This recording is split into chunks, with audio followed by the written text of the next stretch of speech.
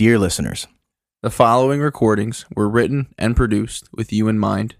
these episodes will add joy to your life, fill you with inquisitive thoughts, and leave you thinking to yourself, hey Rob, Hey Kaj, can you say that again? welcome to the Say That Again podcast.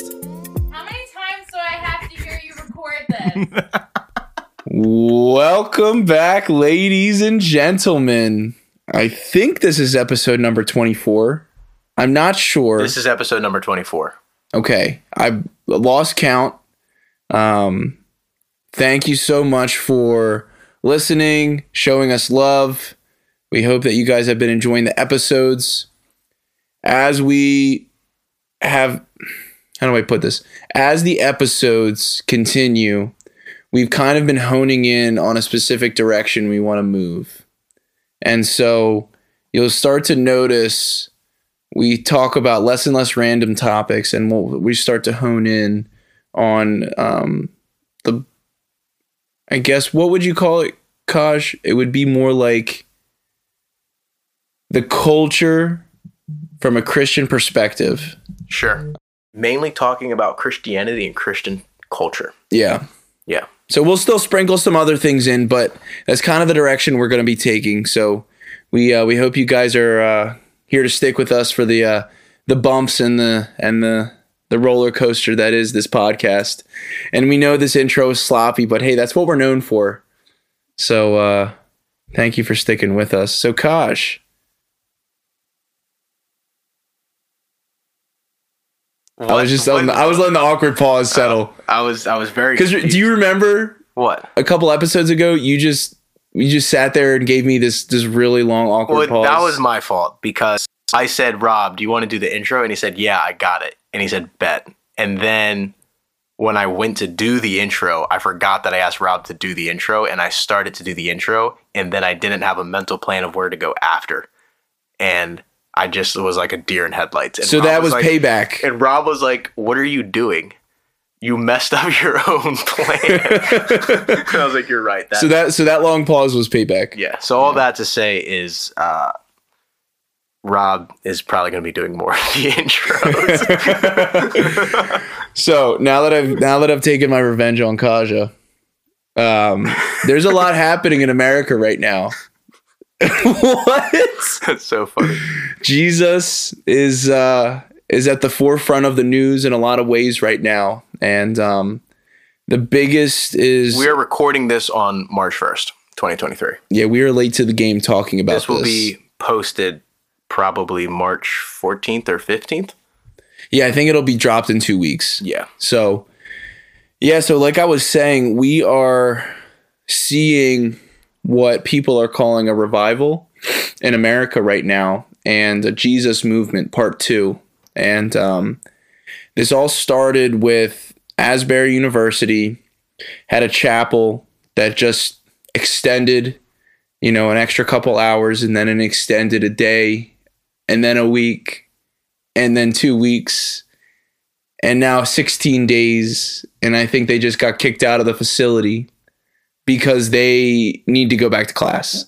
Well, and partly because so many people were coming, the staff just was like, we need to sleep. Yeah.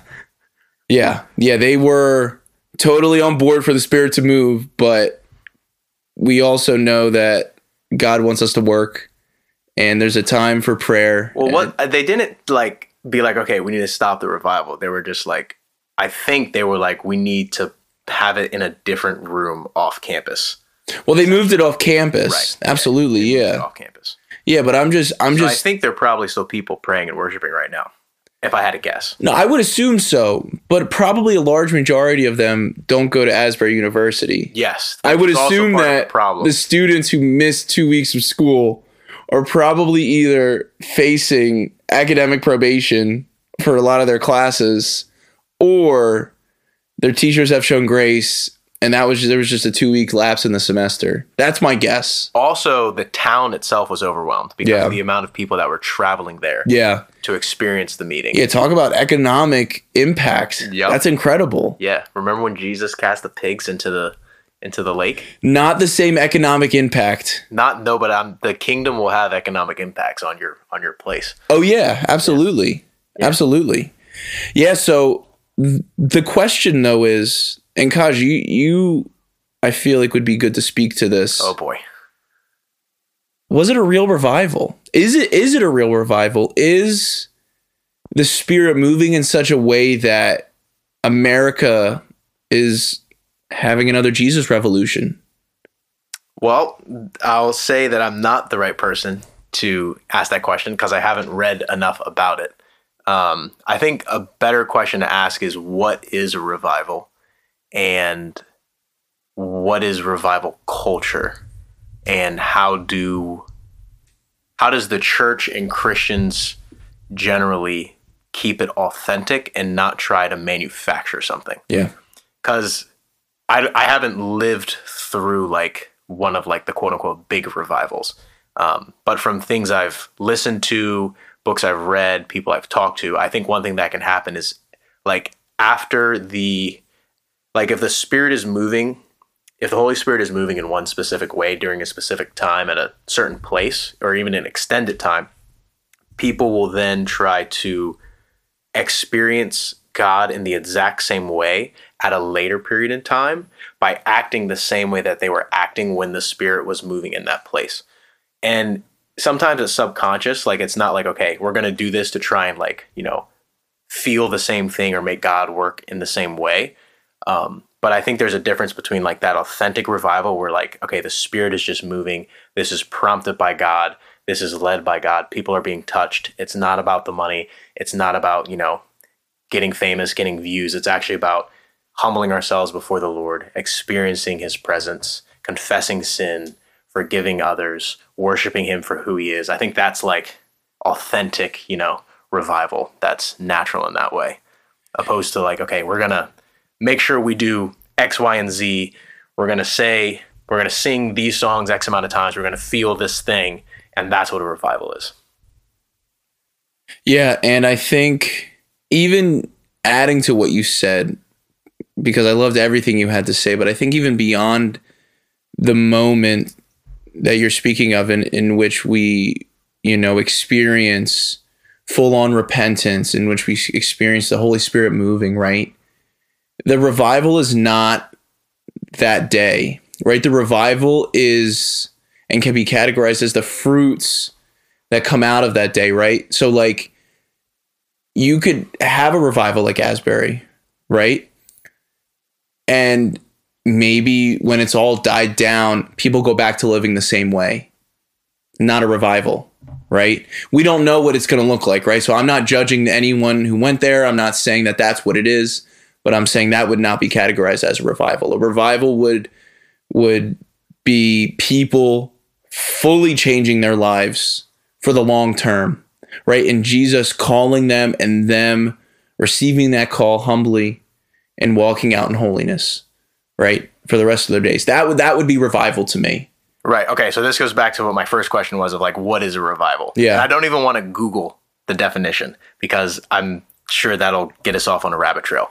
But when I think of revival, not in terms of like what it actually should be, but in the way that it's used, I think it's normally used in a way of like, we strongly encountered God's presence in a certain way and God was doing something powerful. And like you said, sometimes people can still encounter God, but not actively change how they're living after that. But that doesn't mean that God didn't move. It just means that they chose not to respond to that. Well, God's movement doesn't automatically equal revival either. So, but this is in terms of defining the term. I think a lot of times and maybe this is just our generation, maybe not past generations, but when people think of revival, they're saying it's just like, okay, God was very present in this place and we could tangibly experience His presence and we had powerful times of prayer and worship. And like, okay, maybe that's what a revival is. But I think, to your point, revival also includes people getting saved, like the gospel going forth, like that passion for the lost being stirred within people, in addition to there being change in people's lives and like, repentance of sin and then no longer walking in that sin after you have that encounter with God.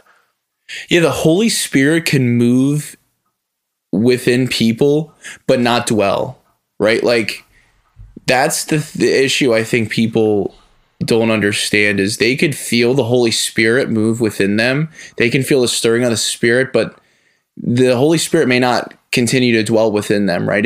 They might not be receiving the calling of God, right, into salvation. So I think that's a major issue is that people, they equate feelings with revival, right? Like, I felt the Lord move in mighty ways.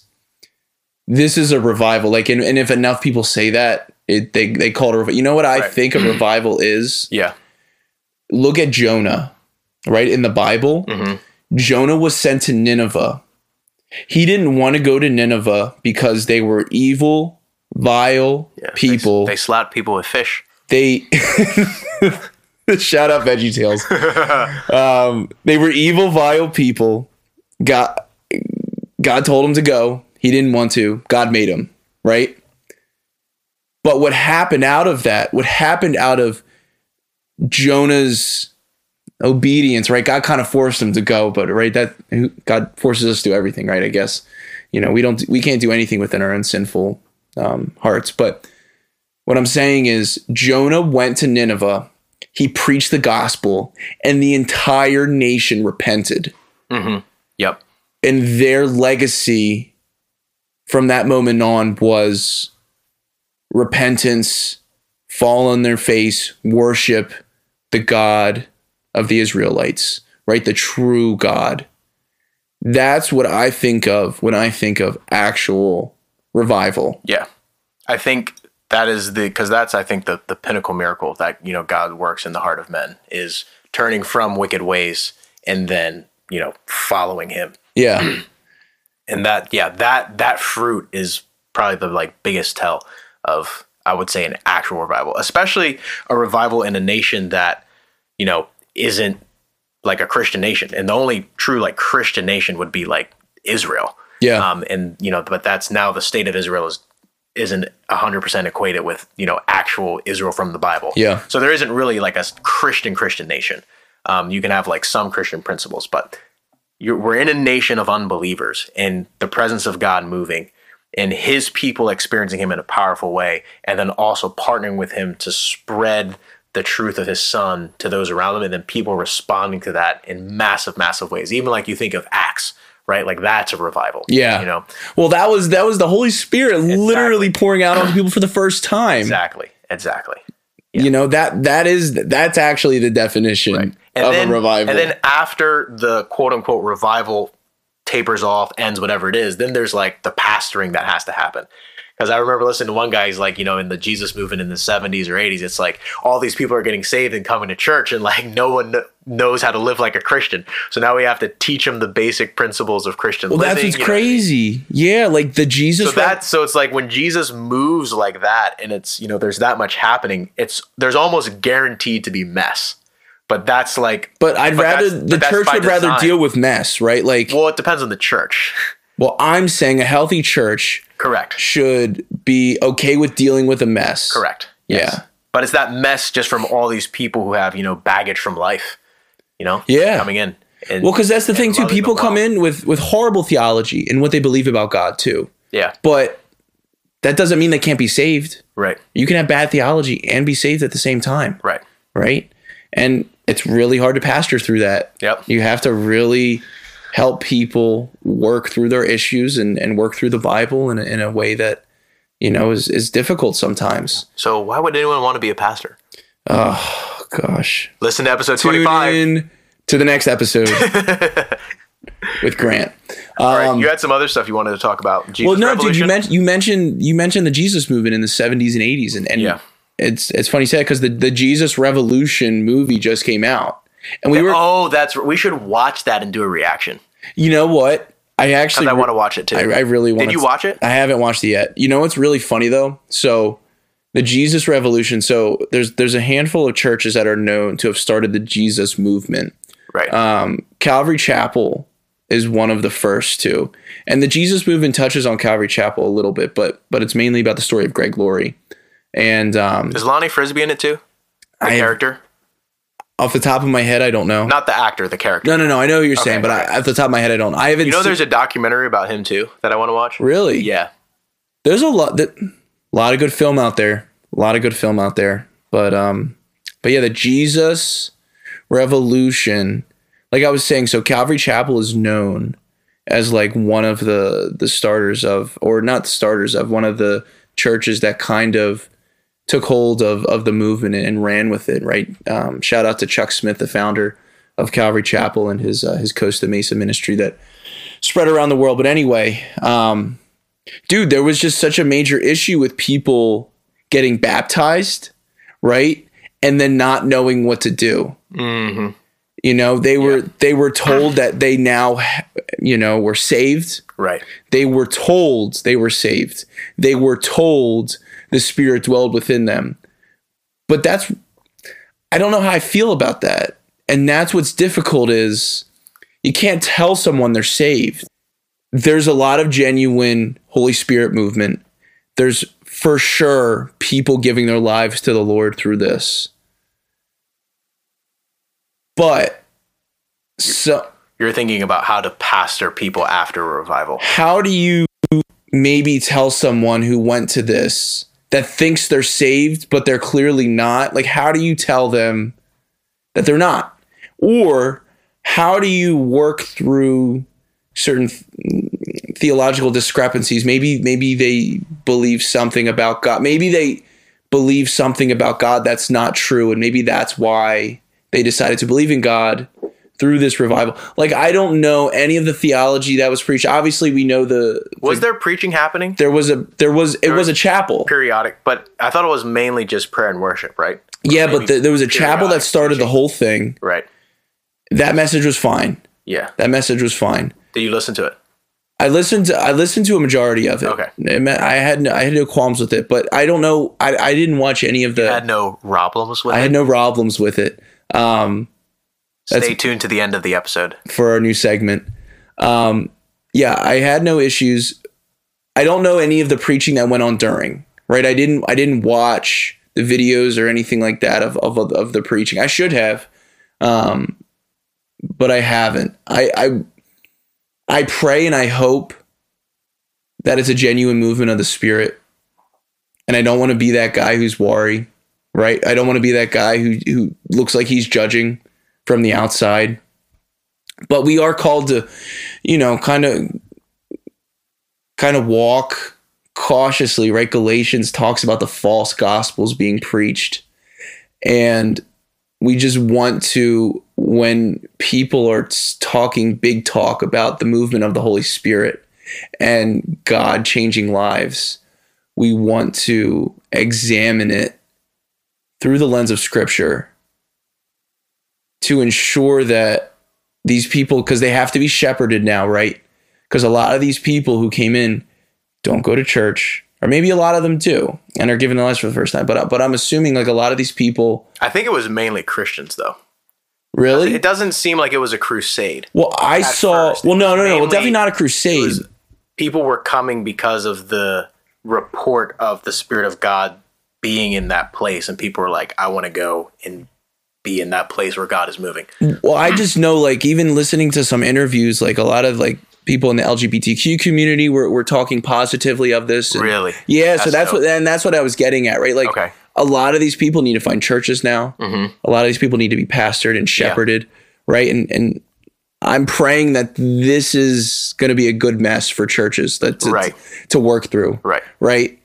So yeah, I'm really hoping that this is going to be a positive movement, and we'll only know by the fruits, right? We see churches all around the country now starting similar revivals, or not starting revivals, but feeling the movement of the Spirit in reference to the Asbury revival. And a lot of them will say the Spirit was moving there, now the Spirit's moving here, right? So it's like a chain reaction. And oftentimes we have to look at a chain reaction. Is this a chain reaction in reference to the Spirit's movement, or is this a chain reaction in reference to us wanting to feel the Spirit's movement the same way they were feeling it there I think enforcing it. I think both are valid. We do have to be wary of, you can't force it, but you can create space for it. Yeah. And part of what I think is happening is people in our generation who may have not experienced a revival in the past, or people in previous generations who have experienced a revival but haven't been walking in that close proximity to God's movement. It's like, oh, wait, God still moves in this way. Yeah. Let's create space for God to move in this way where we are, which is a good thing. Now, obviously, then you can do things to, like, quote unquote, force it that are fake and manufactured, which is not what you want to do. Yeah. But there is a genuineness to the, like, oh, wait, we see God moving in this way. God, we're creating this space. We're going to pray and worship more. Please come. Please bring your presence and meet us. And I think that's good, because I think we can really forget that God still does move in those ways. I mean, you think about it, this quick story in, is it, I guess, 1 Samuel? In 1 Samuel, there's like a story of how Saul is, I think right after he had been anointed king, but wasn't appointed king, like in that space. There's like one town where there's a bunch of prophets, and like Saul is walking by, or he's with the prophets. And then when he comes into proximity with them, he begins prophesying as well. But then once he leaves, he's no longer prophesying. And there's like this Israelite proverb of like, oh, is even Saul among the prophets? But the point of that is, like, there is something that happens about, like, okay, God is moving with these people, or he's moving in this place, and being in proximity to the work of the Holy Spirit is like a powerful thing. And I think that chain reaction can be real, but we just have to make sure that if we're creating space for God to move in those ways, it's not, okay, we're going to do X, Y, and Z to try and feel the same way that those people did, or try and recreate a feeling that we had in the past. But like, let's create a space for God to move and be like, God, please come and move. And then the rest is up to him as we worship.